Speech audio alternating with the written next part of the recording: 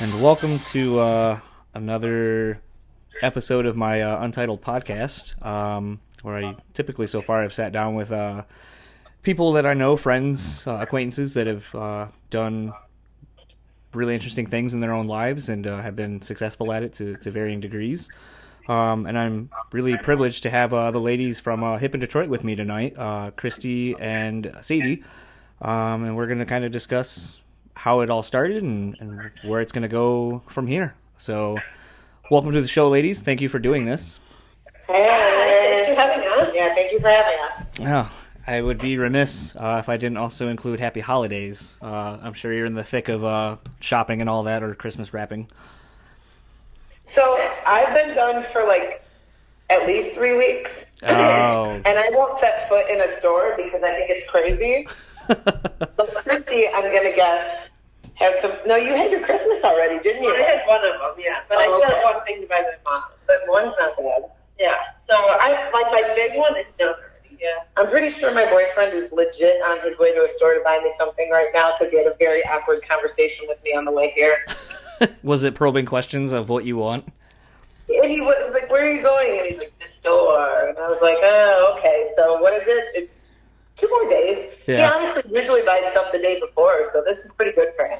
All right. Well, I guess I won't feel so bad because usually it seems like everyone is almost in your boat where they've been done for a while, and my wife and I just don't care. We buy the things we want throughout the year, and I think at this point it's just like if it's close to Christmas, you just kind of go, "You want that for Christmas? Sure, there you go. Totally. I'm buying it." Yeah.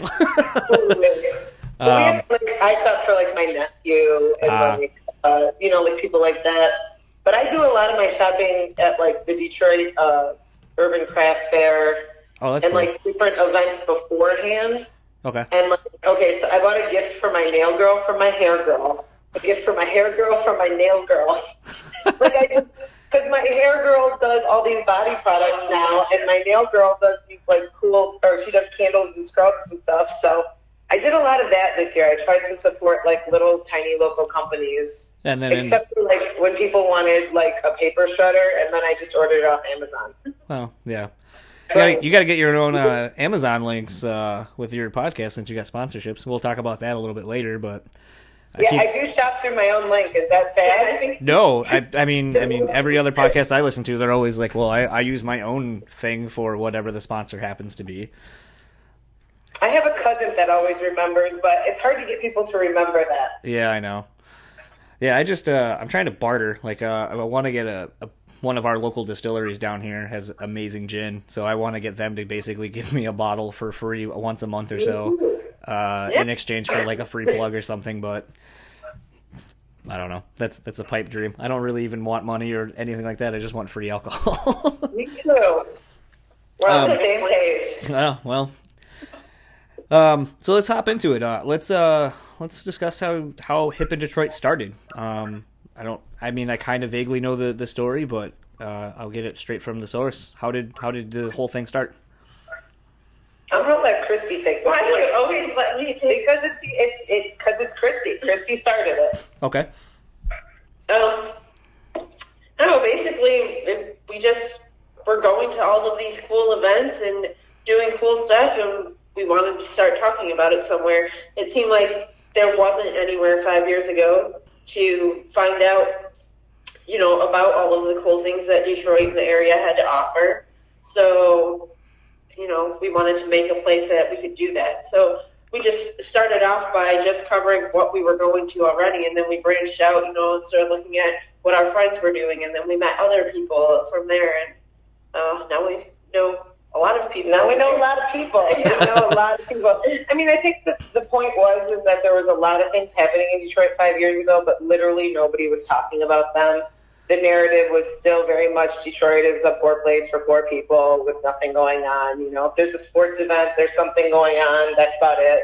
Right. But we knew that wasn't true. We had always grown up in the music community, going to shitty hall shows and stuff, and there was a lot of cool things going on. Just had to know how to find them. So I think it sort of started out just let's tell people what's hip in Detroit, which is so it's funny now because I always like to remind people that hipster was not a word 5 years ago. Right. It was not a word. No. I mean, But it was. But not, Not it was like like as common as now. it was like an old iconic word that we used for like 70s stuff, like, or even like 60s. Like, then all of a sudden it came to be like a very popular word. And it's funny to me now because I don't think we would have chose that name had we known the context. Right. But I do love our name.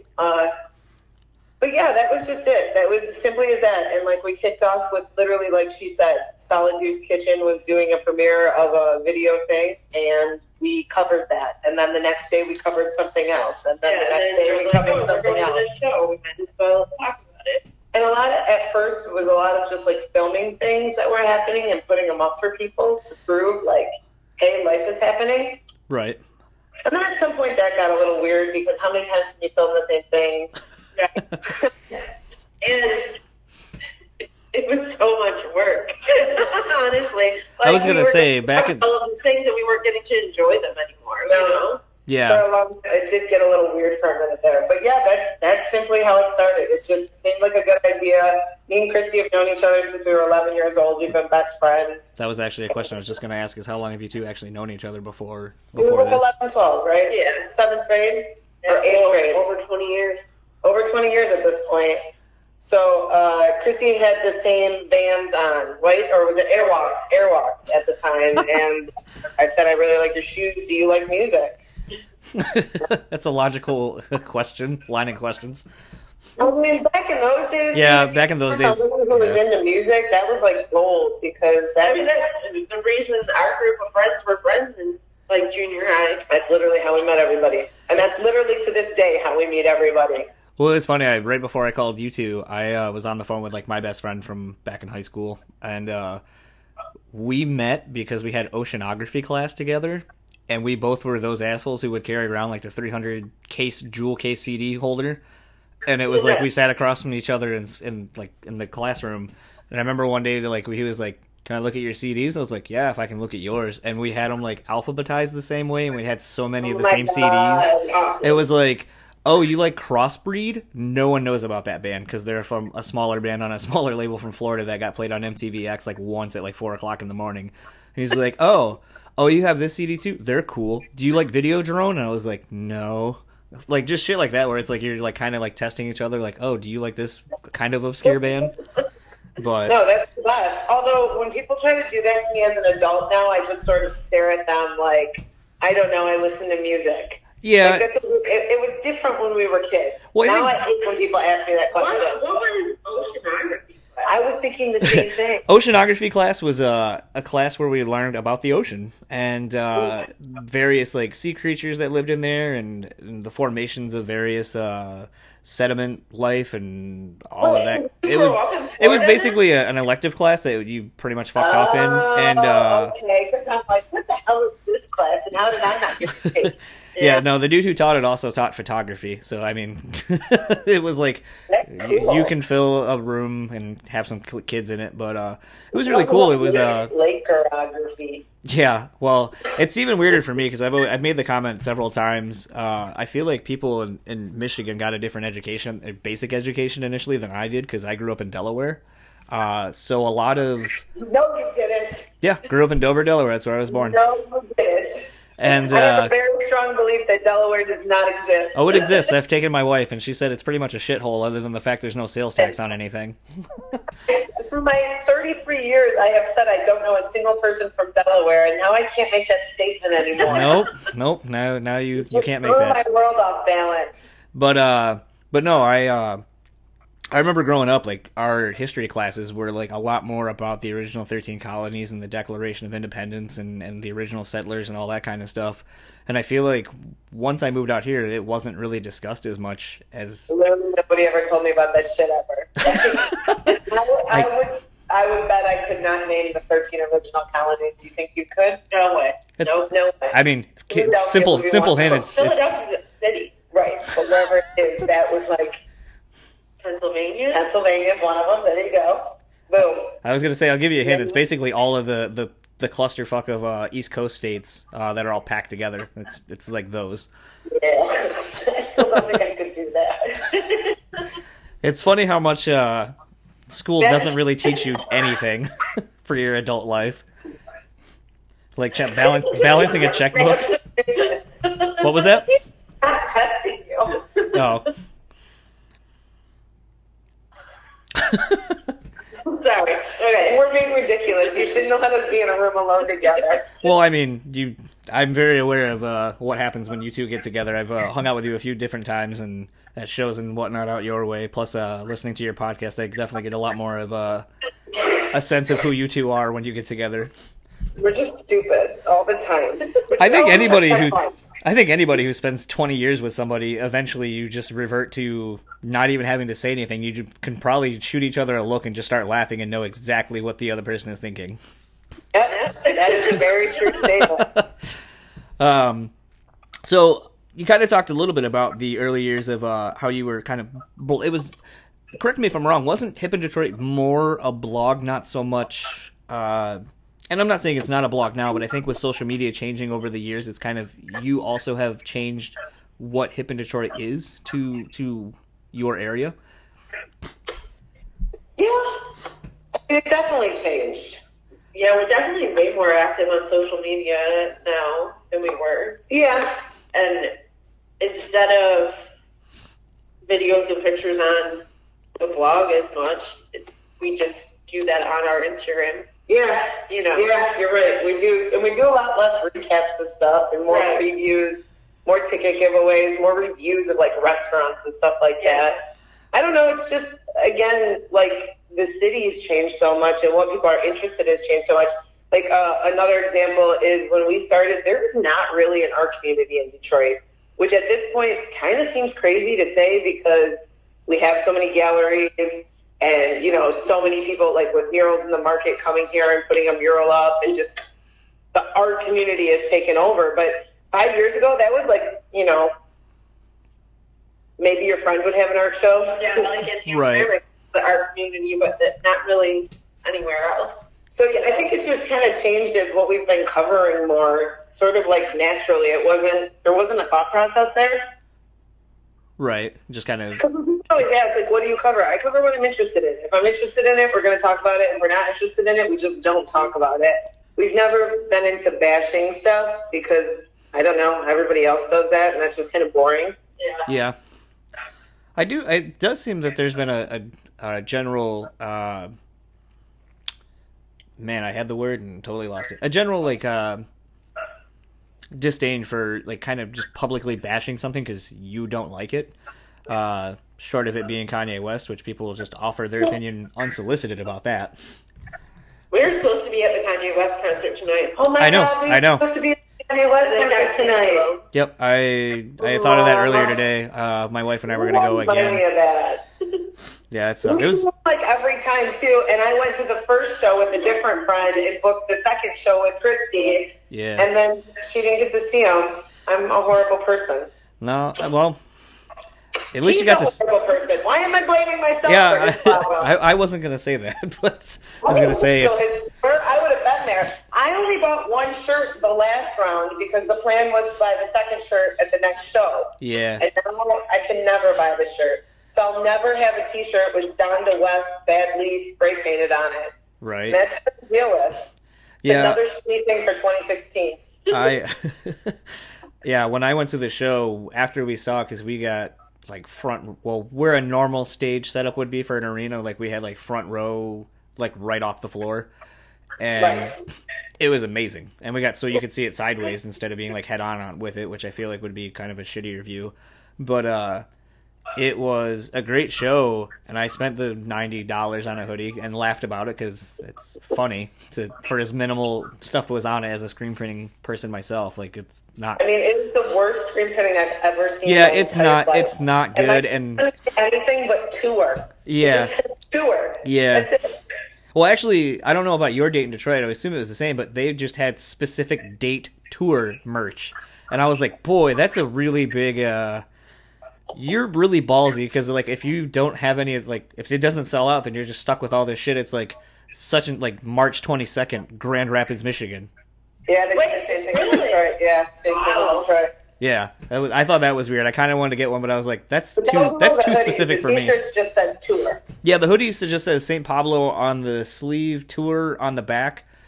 and like the weird logo thing for the tour, like on the left chest. Yeah, that's what's awesome. Is I spent $60 on a long sleeve shirt. You spent $90 on a hoodie. They're trash. I love it. Yeah. We were calling it shitty fancy. Yeah. We made up a word that night. We said we had to get our shitty fancy gear, and then like the drinks we were drinking were really expensive, but they tasted like shit. So we were calling them shitty fancy drinks. Actually, a very great night. I mean, I had a great time. I like my wife and I said after the show, not a single person left for the entire 2 hours almost that he played. And it's like, name me another show where that happens. Like, I can't think of one. And then on top, nobody was leaving. People didn't even want to leave after he was off the stage. Yeah, I know. And then I thought the other weird part too was that, and I don't know about you out there, but or in general, because I know you've seen Kanye a lot more, but I had people who were like, "Oh, I heard you went to that Kanye show last night." I'm like, "Yeah." And then they're like, "How was it?" And before I could even answer, it was like, "Well, I think he fucking sucks, and he's terrible, and I think he's a shitty person, and his music's terrible." And I was like, "Why did you ask me then? You didn't even let me. You didn't let me offer my take on anything." I love them, so they're just excited for me. See, Kanye, to this day, is still one of the best shows ever. Yeah. Like by far. I mean, the one time we went, it was horrible, but like other than that, you know who else was really awesome live? Surprisingly, Boyz II Men. Oh my god! I wanted to see them so bad when they just came Bone through. Thugs and Harmony last night was magical, but Snoop Dogg was kind of shitty. Yeah, and I was That's what I heard. That was a couple of years ago when they did that weird festival before they started Mopop. Yeah. Oh, the Up in Smoke tour? And it was like in this flooded field in Detroit, and I walked up as they were going boom, boom, boom, boom, and I was Oh my god! That's exactly what I asked Joe last night. I go, did they go boom, boom, boom, boom? He's like, of course they did. That's the song. Well, I was actually surprised because a friend had a Snapchat from the show here the night before that they did Notorious Thugs. I thought that was pretty cool. Oh man, I would have died. I know. I was like, ooh, how many people actually know it past the first verse? I do. I actually listen to it at the gym a lot. That's a good song. It still is great. So speaking, actually, you mentioned Joe. I kind of wanted to talk to you too about how important it's been for you both to work with other local artists and bands and venues and such. I know at least 80, like you've known Joe for a long time, it seems, at least since I've known you and him for the last probably 7 years or so. But I would assume you guys met him through doing like band photography. Were you guys able to use any of like his photos for some of the stuff you were doing back then? Yeah, we actually know Joe from BMX days. Christy was really good friends with all the BMX kids and the Teen Young kids and stuff. And I don't know, just like partying around town. He wasn't even really a photographer back then. Yeah, I met him through a friend, Rusty, that rode with him, and then he started doing their BMX videos all the time, and that's when I first like started going to school for video and TV, so I started talking to him about that. And then really, I feel like we became better friends with him once we had him shoot Elise's wife. Yeah, I mean, that definitely was, and I had him do a calendar of me years ago. Yeah. I don't know. I actually didn't like Joe. He was both friends with my friend Angie, and she was my best friend, and he'd come around all the time, and he's really crazy. And I was always like, who's this crazy kid that you have around all the time? And she's like, no, he's cool. And then I'm a huge photography nerd, so when he got into it, that was sort of like, you know, I was like, ooh, I like what you're doing. And well, we would just kind of play around. And then, yeah, I mean, you know, I was always at shows. He was always at shows. He obviously got his start shooting live photography. That was like his passion. And then that just sort of changed and expanded. Again, as the city of Detroit changed, he was one of the first people that got out there and did the whole urban exploring thing in Detroit, not anywhere, but in Detroit. And, you know, obviously that's kind of worked out really well for him. I mean, just think about it. At 5 years, though, he went from, like, doing, like, the booty hopping photos and his party photos all the time. I was going to say, what was it? The camera? The party camera? Or the... Yeah, like the party camera. Yeah, I was trying to think of what it was. And then, you know, more and more bands, it seemed like and then bigger shows. And then, he started doing the urban exploring thing. And now he shoots campaigns for Adidas. But yeah. I mean, as far as for him in Detroit, I mean, we wouldn't have a single photo to use for press or our website if it wasn't for Joe Gall. Plus, then once we got closer with him, and if we were at the same shows as him, if he was taking photos, we're like, I mean, neither of us are photographers. It's not going to compare. So Sadie would ask him, hey, can we just throw me a photo tomorrow so that I can post about this instead of me taking a photo. And obviously he was happy to do it because it was extra press for him and vice versa. And he's going to get the better shot. So. Right.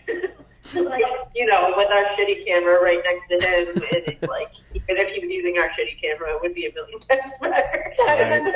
At first, that he would take me into photo pits and teach me how to do things too, because he was better at it.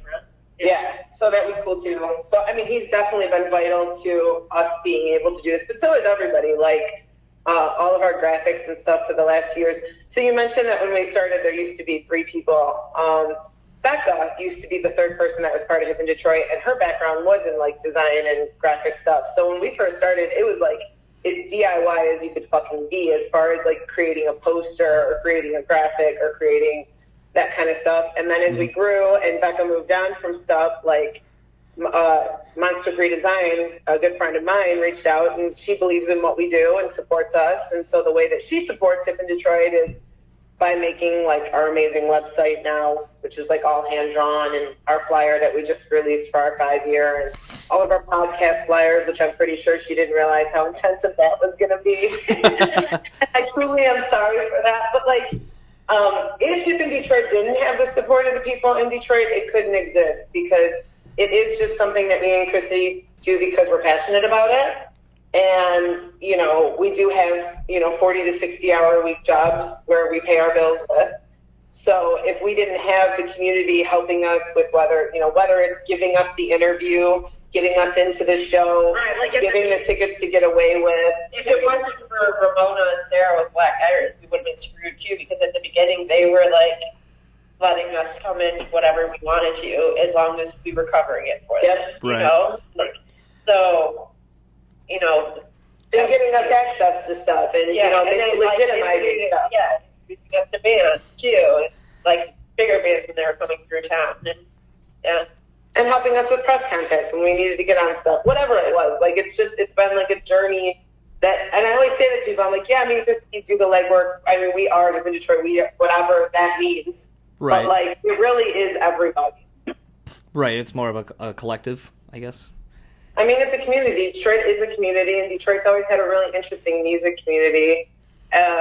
When we were kids, those people are our family. And, like, I felt like that was getting,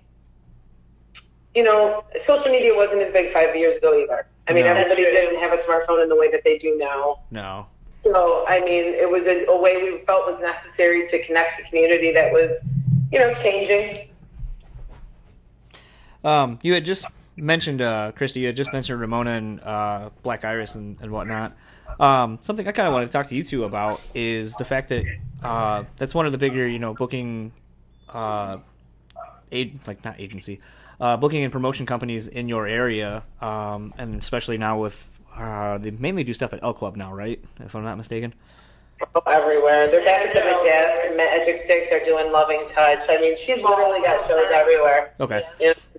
I think maybe it's just those are the ones I keep seeing pop up is all the stuff from L Club. And but I was L Club's the place these days. Yeah, it seems like. But what I was gonna say was it's at least I'll say for my scene here, kind of branching between Grand Rapids. I lived in Kalamazoo for a while, and I also lived in Lansing for a hot minute. You don't typically see a lot of women actively involved in the music scene, be it being in bands, booking bands, going to shows, any of that kind of stuff. What has it been like for you all to kind of grow up doing that together and being supportive? I don't even know if I'm asking that correctly the way I want to, but I mean, I have a really hard time exploring this question because I know I do a story like in the last year about the females of Detroit, the booking companies of Detroit, and that kind of thing. And I kind of tried to ask Virginia, who got her start out in Portland and worked in LA in different points, and Melody, we kind of talked to her about what she's done, and they answered the questions, and I couldn't figure out how to put the story together, because the reality is Detroit is different than other places.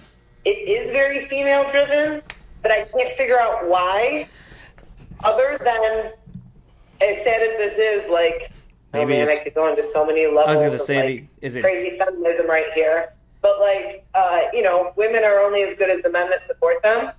And for better or for worse, I think there's a very interesting community of men who were willing to support women in a way that maybe doesn't happen in other places. do you And then almost like if most of the men around here do support women, but the ones that don't just made you want to not? show them even more. I mean, obviously, I'll be that person my entire life. But I just think there was a lot of guys here that were willing to be like, this is a valid person who knows what she's talking about and, you know, is an asset to our community and helped legitimize you to somebody who might not see it that way. Plus, I think it helps too that like most of us girls that are doing stuff in the music scene around here, these guys have seen us at their shows forever. And we, for the most part, weren't girls there because we were dating someone in the band. It's because we've been going to shows for 27 years. We were in the mosh pit with the guys. We were, you know, we were up there screaming out lyrics with everyone, you know. Right. It was like we were just Well, like, we started booking shows when we were 18 years old, 17 years old. I mean, we were, you know, putting together little things at Alvin's and different stuff when we were, I mean, and Ramona helped us book our first show at Alvin's when we were very, very young. I mean, when I was in college. Oh, And we wow. would do stupid things. Like, there was such a powerful female community that there was all these great designers that were women that we knew about. And we merged together the idea of having these crazy hardcore bands play and then a bunch of beautiful girls walk around in spandex in between. Let me think what sells at a venue better than that. Literally nothing. I can't think of very many other things. I think there's a lot of really powerful women in this city that people chose to empower instead of try to push down. And when people do try to push you down, there's just so many other people that are like, nah, that's not going to happen. right. How much of it, though, as well? I mean, I'm kind of shocked, actually, to hear that you say, and maybe this is how society, I guess, has kind of conditioned me to think this way, but I'm surprised that you kind of said that it's that you have strong men behind you. I almost would have thought maybe it would be more to the fact of not having women that are, like, kind of putting everyone else down, but actually building that up as well. No, because those still exist too. I mean, there are a lot of. I remember one of the most profound moments in my life was, you know, maybe in the first 2 years that we were doing the website. I walked out from backstage from a show, and a girl that I knew looked at me and was like, "Oh, if it was any other girl coming from backstage, I would think they were fucking the band. But because it was you, I know you were probably doing an interview." And I just looked at this person and was like, "That's how you think about other women? That's shitty. Like, think about what you just said to me. Like, you should never assume that. What if I'm in the band? What if I own this place? Like, you know, so it's not that those things don't exist. I think it's just that they're not tolerated.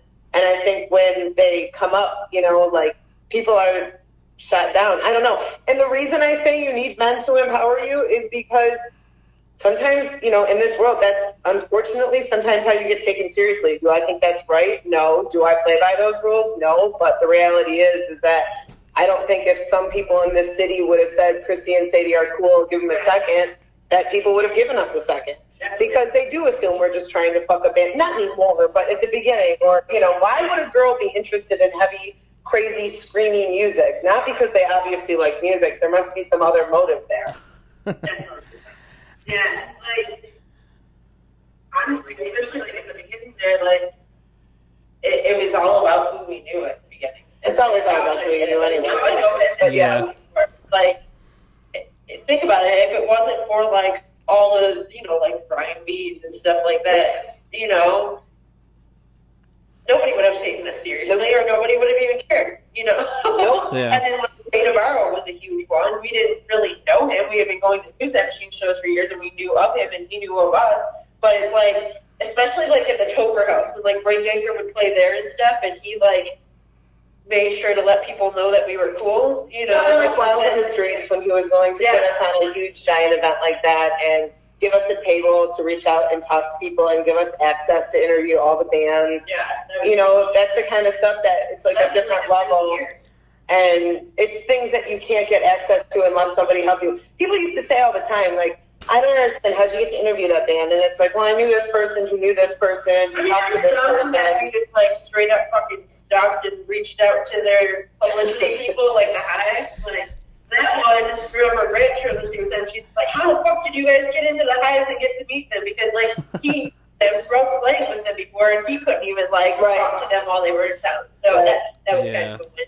You know, that kind of stuff is fun. I mean, it's also just fun sometimes, but I can't pinpoint why Detroit is so female, but it is, and I think it's really amazing. And according to the women who book nationally, it is definitely not like that other places. It's kind of funny. I feel like there's actually a lot of the people I know. I mean, I know my fair share of people who are in touring bands and tour managers and so on and so forth through just going to shows, booking shows, and all that myself. But it's kind of weird. I feel like there's actually kind of a changing of the guard of sorts. Like, I'm starting to notice more women in some of these higher up roles, and more to the fact, it seems like it's almost like dudes would rather be like, I don't want another smelly dude who's like whatever. Like, it kind of keeps me on like my best behavior, because I'm not going to be like, oh, I want this, you know, it's a woman here like sharing space with us. We should probably be a little bit nicer and maybe not, you know, be so dirty and fucking just shitty dudes on a tour. But it is kind of nice to see that, you know, at least it seems like there's a starting to change within the music industry itself, that there are starting to be more women doing more stuff within the scene, you know, up on the higher ups and so forth.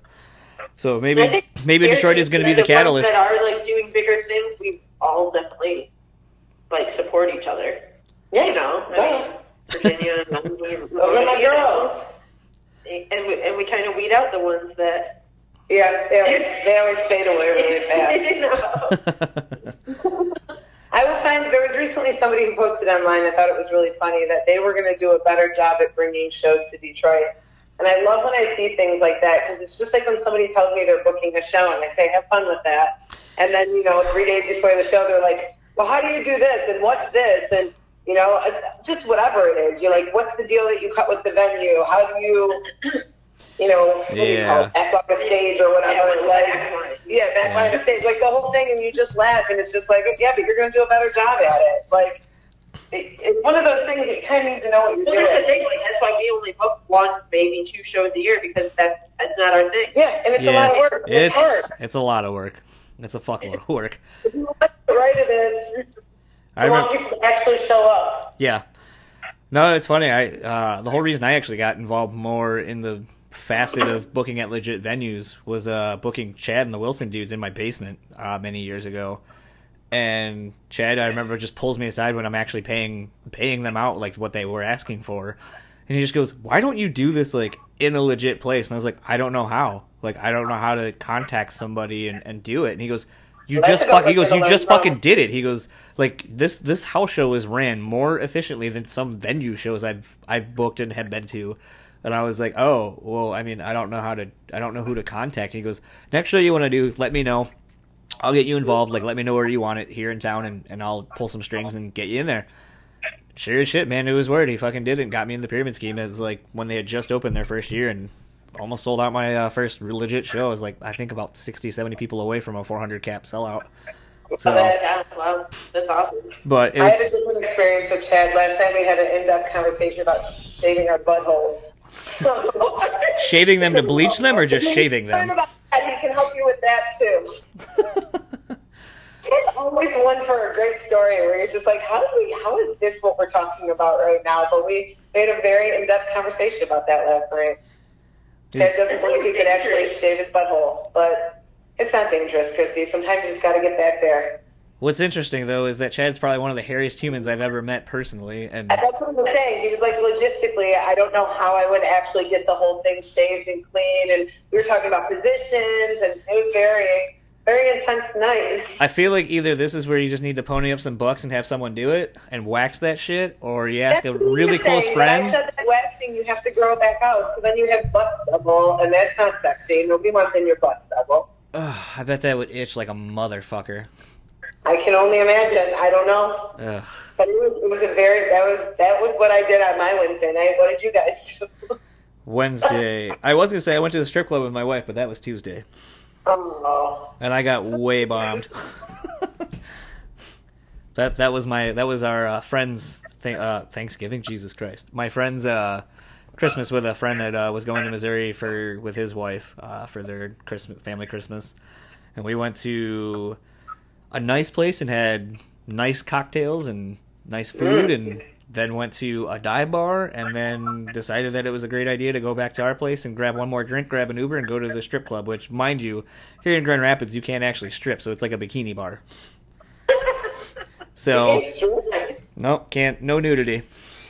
And how come if they're completely nude, you can't serve food, but if they have panties on, you can serve food? Nobody wants that crotch juice on your sandwich. No crotch juice is going to get on your sandwich. I don't understand how that's the rule. As someone who I worked at the Deja Vu in Kalamazoo when I had turned 18, and I never really understood the logic either. And I was like, first of all, I don't think I'd want any naked people around my food.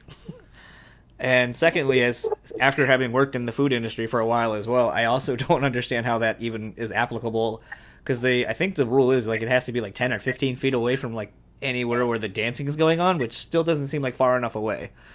I mean, fucking people don't know how to use the sneeze guards. They put their goddamn heads under there anyway, and it's like that's designed to keep you out of there. People do that recently. Like, the sneeze guards. Like under the sneeze guard to get something. I'm like, that's there so you don't breathe or sneeze on it. You're not supposed to go under it. Like, what's the sneeze guard? Like if there was like a open bar type thing. Yeah. Yeah. So, I mean, the fact that you're remotely putting a naked body in whatever, I mean, I keep seeing those commercials for... God, I don't think it's weird. Sorry. I was going to say those... You don't sneeze on the food? Why do you think it's there? I'm short. I've always been under Oh it. my God. You're one of those people? You go under it? Or sneezing or coughing on the food to protect it. Oh, well, they need to have, like, an extension for short people then, because I breathe all over that food. Good Yeah. job, Chrissy. Ugh, I can just imagine some topless girl like accidentally getting a boob like in the like macaroni salad or something. I would have no problem with that. You're sounding like a great night for me. Ugh. Actually, well, that'd probably be some weird thing they do afterward where like somebody pays extra money to lick it off or whatever. Ugh. That's exactly what I'm imagining. Is myself throwing dollars at that. Last strip club I was at, you could order pizzas there. Oh, Really? The only time I ever went to the strip does the pepperoni come on the nipples or? in Mike Moore. You went to Deja Vu too. And I went to a couple. Because we went to one, and then we went to another one that was full naked. That's Deja Vu. The one before that was one that he used to manage or something, and and they gave us a booth and just kept bringing us booze. It was awesome. That sounds awesome. But then like these strippers That was from kept Wilson coming show, up. wasn't it? Yeah, it was when Wilson played with Bam. Oh, yeah. I went and saw him the next night in Toledo. Yeah. Yeah, a buddy of mine was tour managing that, so we went to Peoria to go see it, and it was basically like a shitty dive. Have you been to the? Place? Well, yeah, we were at the Brass Rail, I believe is what it was called, and God, that was just such a shit show of a show. Yeah. I had a great time. I mean, yeah, no, I had a good time, but I mean, the show itself was like Wilson was like a legit good band, and then it's like you have this like. It sucks because everyone that's in the... It was funny to see the other band follow up Wilson because Wilson did play much better than they did. But the thing is everyone that's in Bam Margera's band is actually a professional touring musician and has been playing for at least a decade plus, so it's like there should be no... It shouldn't be that shitty and sloppy. It should be at least tight musically. Right. But... Yeah, he had a weird, like, ripped up hoodie on, and it looked like he had, like, baby powder in his hair. I don't know. Yeah. Yeah, and the funny... Bam Margera, and what was it? It was, like, what was the name of his band? Fuckface Unstoppable. Oh, yeah. Fuckface Unstoppable. That's right. And the funniest part, though, is the buddy of mine that was tour managing it is Straight Edge. And then apparently, as I just had him on a podcast a couple of weeks ago, and he told me that he had been in a band. He quit high school to pursue his passion for music and ended up starting a band, got signed to a smaller label over the years and so forth. And then the band just wasn't making any money, and it was kind of at the point where it's like, all right, let's call it a day. He started the BAM tour, I think it started in Canada. He caught a red-eye back to New York to play his band's last show, and then got back onto the tour when it was in, like, New York or somewhere. But he was like, I slagged it out for, like, 10 years in a band, making no fucking money and just, like, you know, trying to pursue a dream. only to like be handed this opportunity to start tour managing and make real money for the first time within the music industry. And like I haven't gone back since, but it's funny that that tour is the one that started it for him, considering like the tie, considering it ties into like, you know, our mutual friends of ours. That's interesting. It's some of the see that he's straight edge and he was like on that bus. Yeah.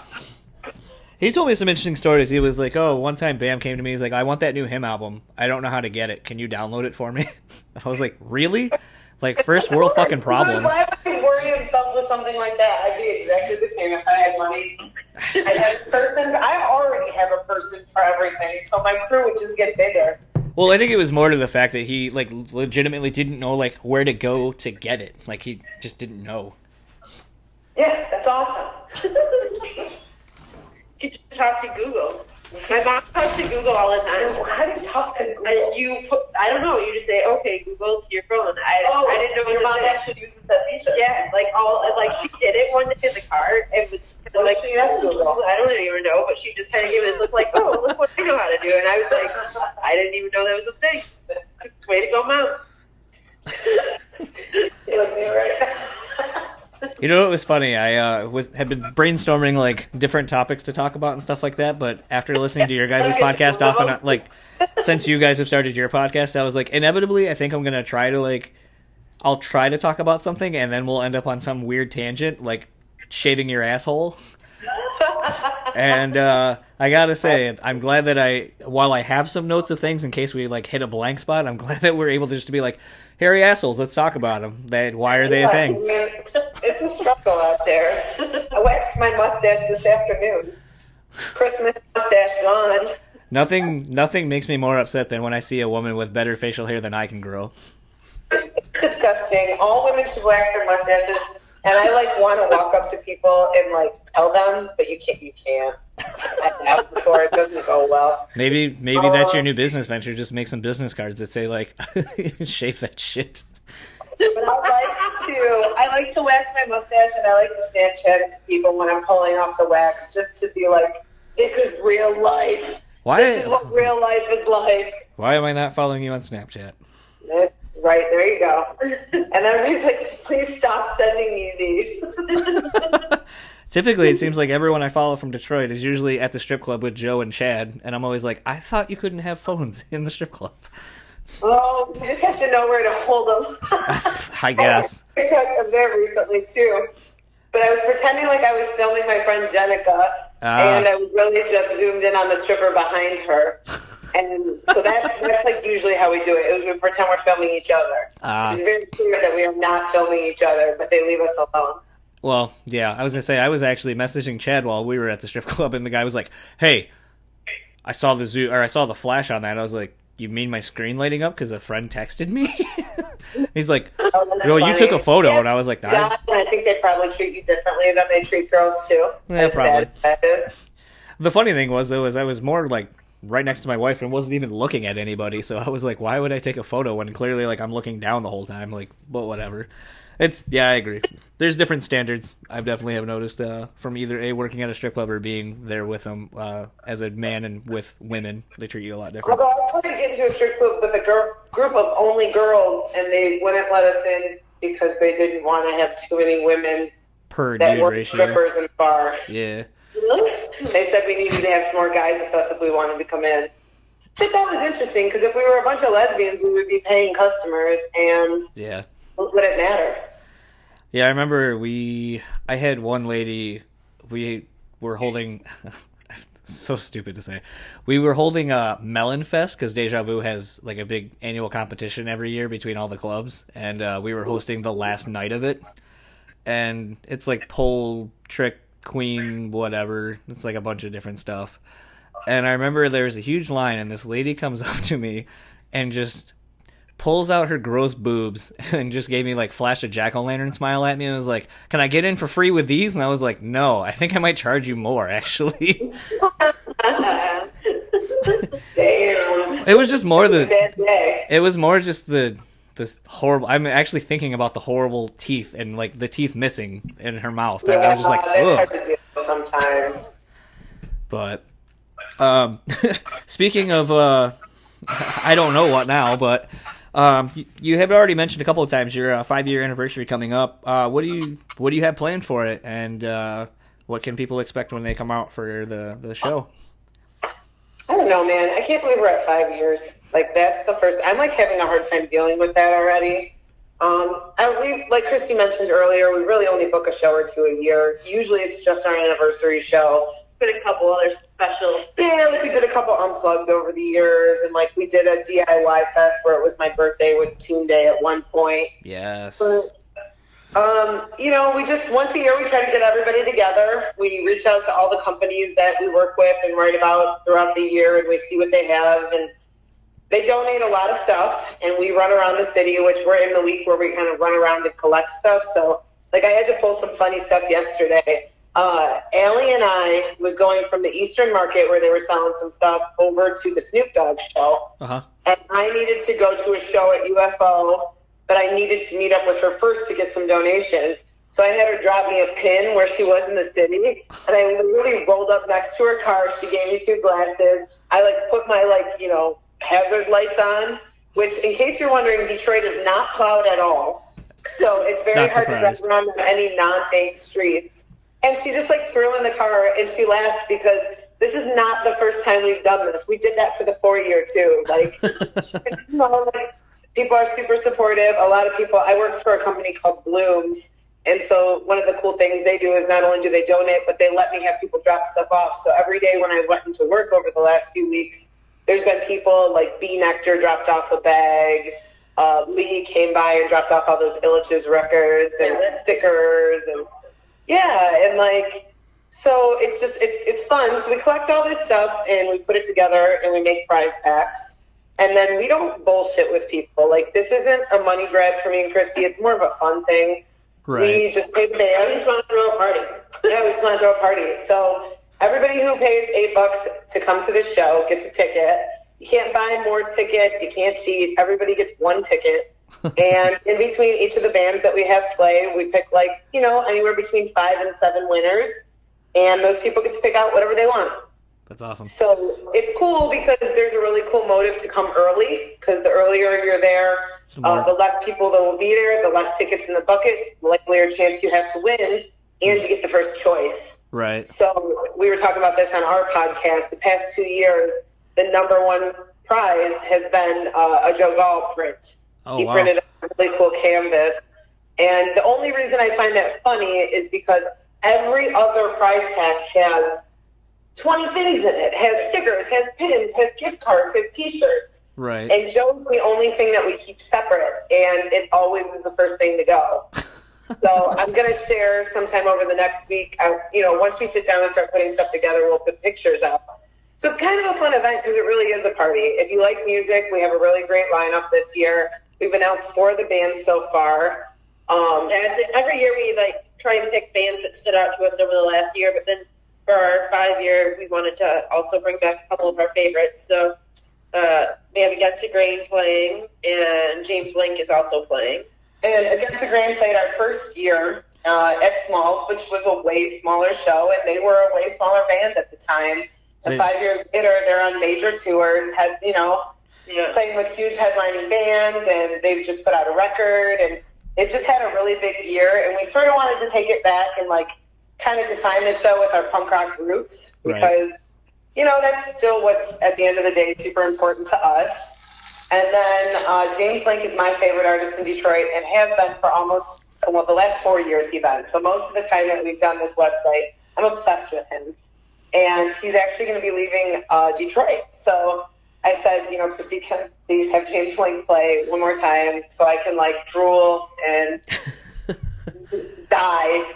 He also put out a record this year, which was a pretty big record for him. And he's gotten a lot of attention, and he's played a lot of really big shows. I'm trying to remember, is James Link the one that on your podcast you were talking that you were at a show and some girl came up to you and was or near you and you overheard her saying I'm the biggest James Link fan, and you're like, bitch, where were you? I got in a fight with her, and she was like, no, I really am, and I'm like, you have no idea who you're talking to. You have no idea the level of stalker. James sends me demos before he even records them. Like, I know the lyrics to songs before they exist. I gotta say, If you can't be a bigger fan than me, I have a problem. isn't that like one of the greatest things about like becoming friends with bands is just Are you like when they kidding me? It is send the you stuff biggest like thing. When somebody sends me music out of nowhere, Chris Jarvis does this to me too, and or any of the people who just will send you a song and be like, check this out. I'm just like, you just made my day, man. Like, Yes. obviously music is the best. yeah, there's And then Go Tiger Go is playing, who we met at Detroit by Detroit last year. Yeah. oh that's And coming up too. They're just again. awesome dudes, and they're people that are putting the effort into music that I don't think a lot of bands put into it anymore. Yeah, them and the Messenger Birds have really like grown a lot over the last year and started getting out there more. They're talented musicians, they're passionate, and their shows are fun, and they're different. They're Yeah. doing something a little bit different than we've seen anybody else do for a while. So that's sort of why we went with those four. And then we do have a fifth band that we cannot announce until after the year changes. Well, But I think people will be excited about that. I think people are going to be surprised about that because people keep giving me guesses, and I'm like, you're way off. Like, we didn't land like some huge act or something. I mean, we did, but at the same time, like, it's not going to be like Kanye West is not playing. Like, I think people are getting all hyped up on stuff. I'm like, guys, it's a great band, but I mean, we're just hip in Detroit. We're just two cool girls hanging out in Detroit. Like, Right, yeah. so I'm really excited to announce that. I think it's going to be a great year. I think the gifts are great. I don't know. I'm just really excited. I'm excited because I feel like other people are excited, and that was always what I wanted. Yeah, we decided to do it Out Club this year because, like we were saying earlier, It's the place to play. yeah, I gotta get out to a show out there. What where do you see Hip in Detroit going in the next 5 years? I have no idea because I couldn't have predicted the first 5 years if I tried. Right. I feel like we get better at some things, we get worse at some things, we cover some things more. I mean, I definitely see art being more and more prevalent in what we're doing. I'm getting a little bored with how many new restaurants there are. I was just gonna say I was recalling your. Thank you. Oh, I'm sorry. I was gonna say no. I think it was on one of your first episodes of the podcast, and you were talking about you went to a fancy restaurant, and you were like, "I'm not eating that." And Oh, so yeah, no, I went to a Flower Week dinner where they tried to feed me. What they tried to feed me? I want to say you said like snail. They tried to feed me a cricket, wrapped in a leaf. Yeah. And I was like, okay, so Detroit dining has officially jumped the shark. Like, we're trying to take ourselves a little too seriously. Did you hear the big announcement this week, though? What's going on in Detroit? And people are excited, and I am disgusted by it. What? An Applebee's IHOP combination restaurant Oh, my God. across from the Renaissance Center. I'm like, well, Wait a minute. it's in New Detroit. If it's an Applebee's IHOP, Applebee's and IHOP? I didn't even know they were two merged companies. Yeah, I was just gonna say I didn't think they were owned by the same company. Kind of owned by the same company, or I don't know. It's the first one ever, though. But I mean, I don't know. I get this like daily email called D Daily Business, and I read it every day to see announcements for breaking ground on stuff. It covers some different topics and things I think our readers would be interested in, but maybe not things that me and Christy would necessarily be writing about. Right. And at this point, it is literally almost every day that they announce another restaurant. Right. And I'm just like, okay, so when does this bubble pop? Because there's not a lot of like most of Detroit is either really expensive or cheap restaurants. I'm waiting for it to kind of level out to something. Applebee's IHOP. Applebee's IHOP. It's actually the best thing that's ever going to happen to the city. Mark my words. Now, Yeah, I don't know. I feel like Detroit's changed so much over the past 5 years. I don't like it. Who knows what we're going to be covering 5 years from now? Really. I hope we are covering something. I can tell you that much. Yeah. actually, I was kind of just thinking of something. We just got an Atwater down here. Yeah. Right.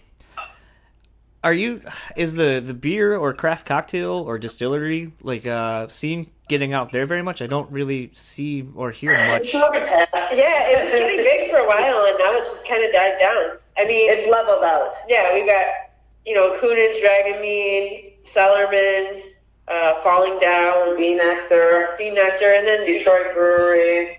And then you have like Black Top Cat that has 200 beers on tap all the time now. Right, yeah. And then as far as like the craft cocktails, there's the Oakland, there's Yeah, that's the thing that's taking over right now is the craft cocktails. But even that, it's like the bars are so small and the drinks are so expensive that there's like a certain people that do it. Also, a lot of the restaurants, like Honest John's and different places that maybe would have been middle ground, are doing some of that stuff. So I guess, yeah, it is popular, but it's being offered so many places that it's not like there's the place you have to go.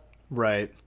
I guess maybe it's a little bit more special here. I mean, Grand Rapids is one beer city in that national poll, like the last Founders. 4. I love Founders. That's like the one place I have to go when I go to Grand Rapids, because every once in a while I have to go to a show at the Intersection or the Stash, so I have to make my way out there.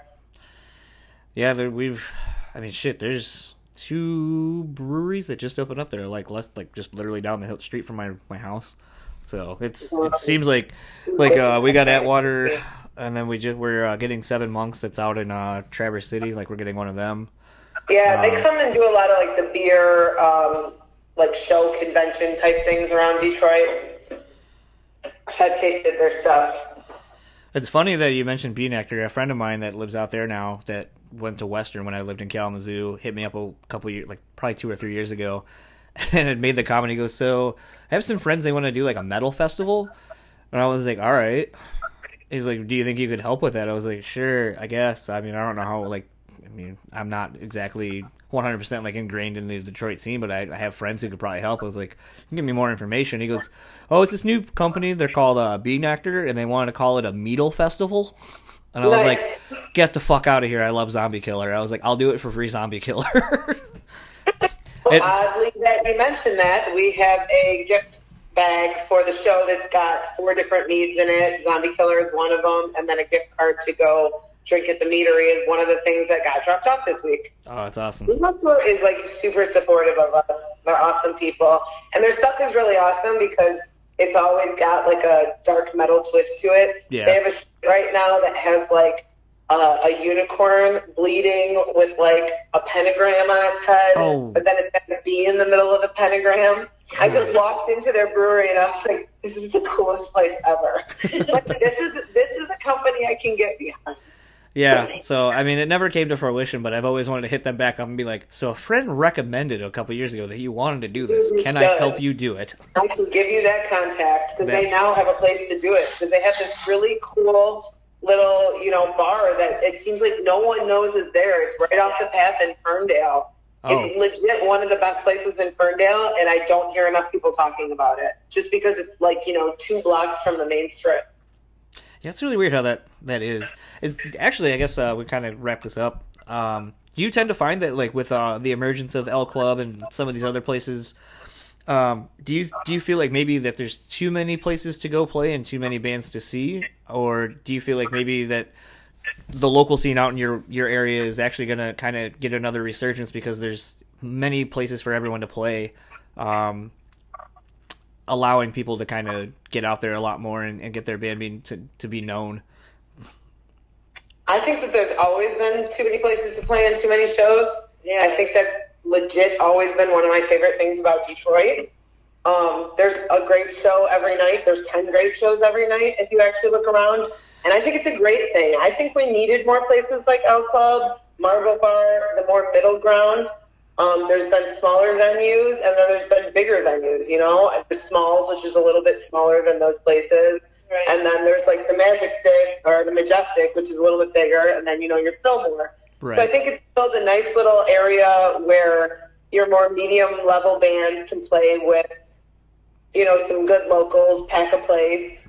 I think it's awesome. I think the more the merrier in that sense. And I think over the last few years, like, the Detroit scene is starting to kind of resurge again, because for a while there, it was a lot of the same people starting different bands, and there definitely is starting to be a lot more younger bands. There's new blood, and there's new things. I mean, like, Assemble has brought a whole new generation into the city, and actually introduced us to some music that maybe we wouldn't have. I really like Gosh Pit, and yes. I would have never liked that band. That's not something I would have ever checked out. And to me, what they did with Christmas last weekend, as far as Clint Eastwood and them opening, for that venue, I keep putting into words when I see those pictures how that makes me feel.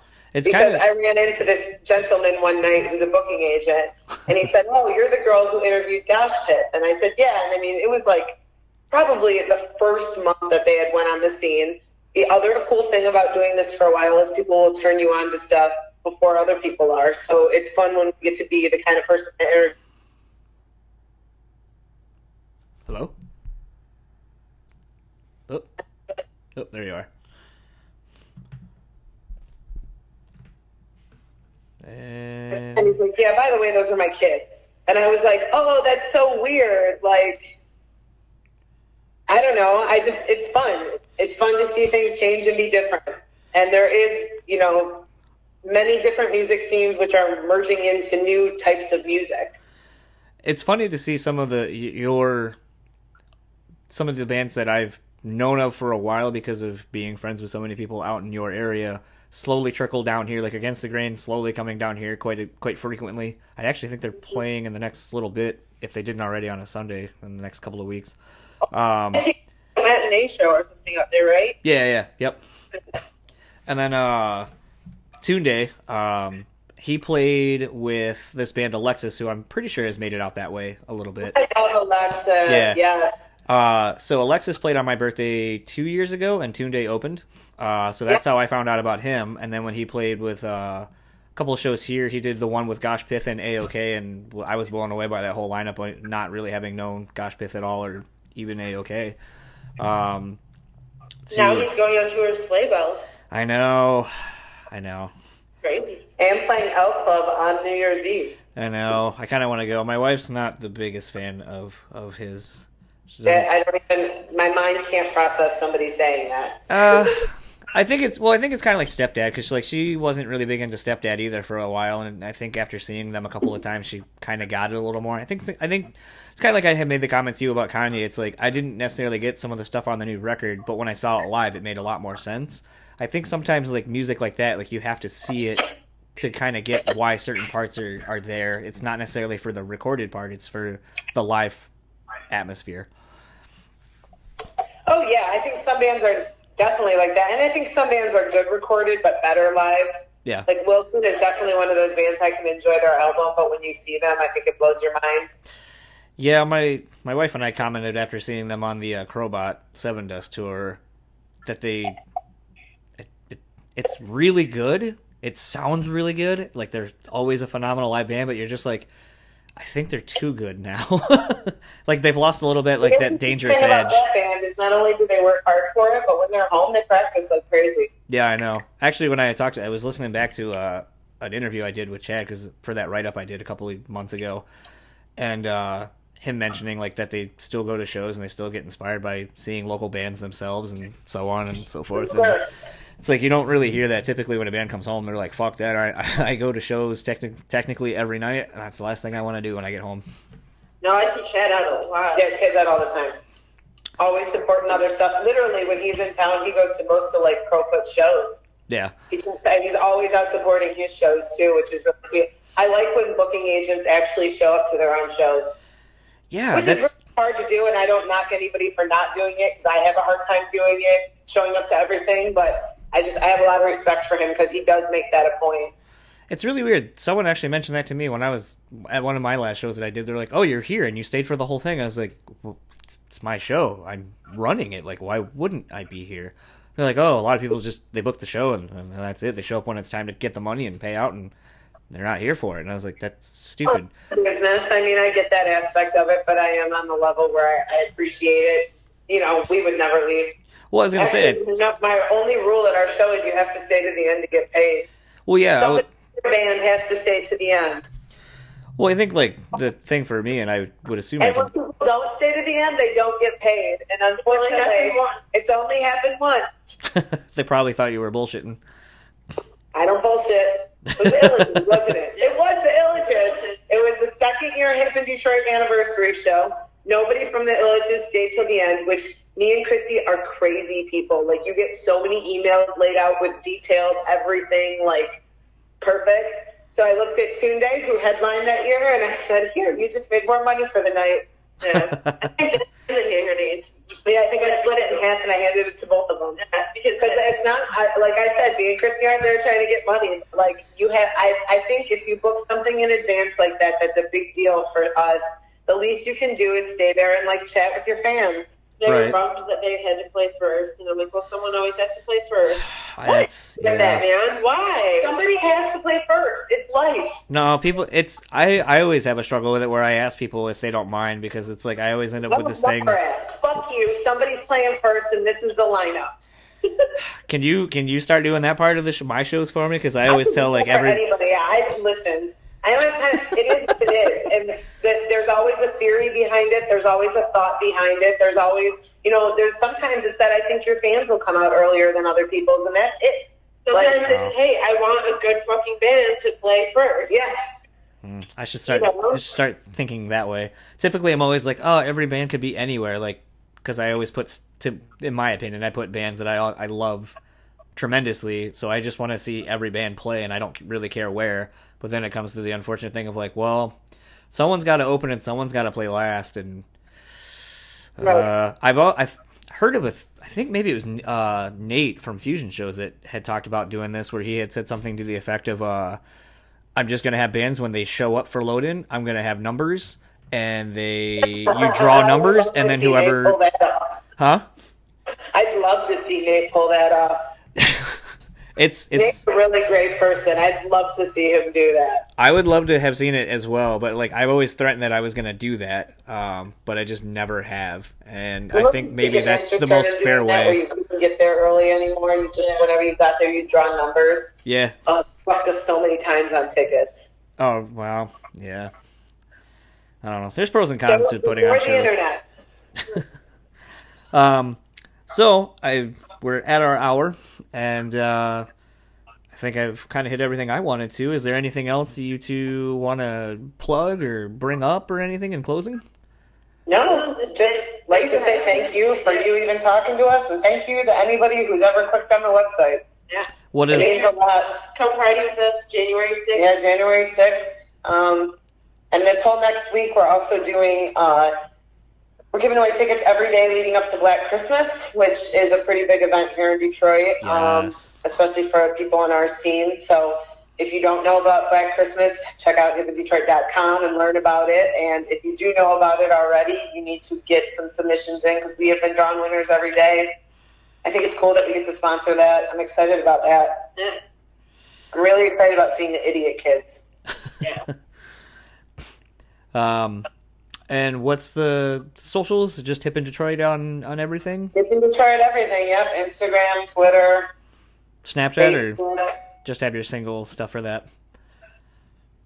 Yep. Well, all right. Well, Christy, Sadie, thank you for your time, and enjoy the rest of your holiday weekend and shopping, perhaps, if you venture out. I think we're just going to go get some dinner. All right. Well, enjoy your food. Thank you very much for doing this with me. We waltz around the room inside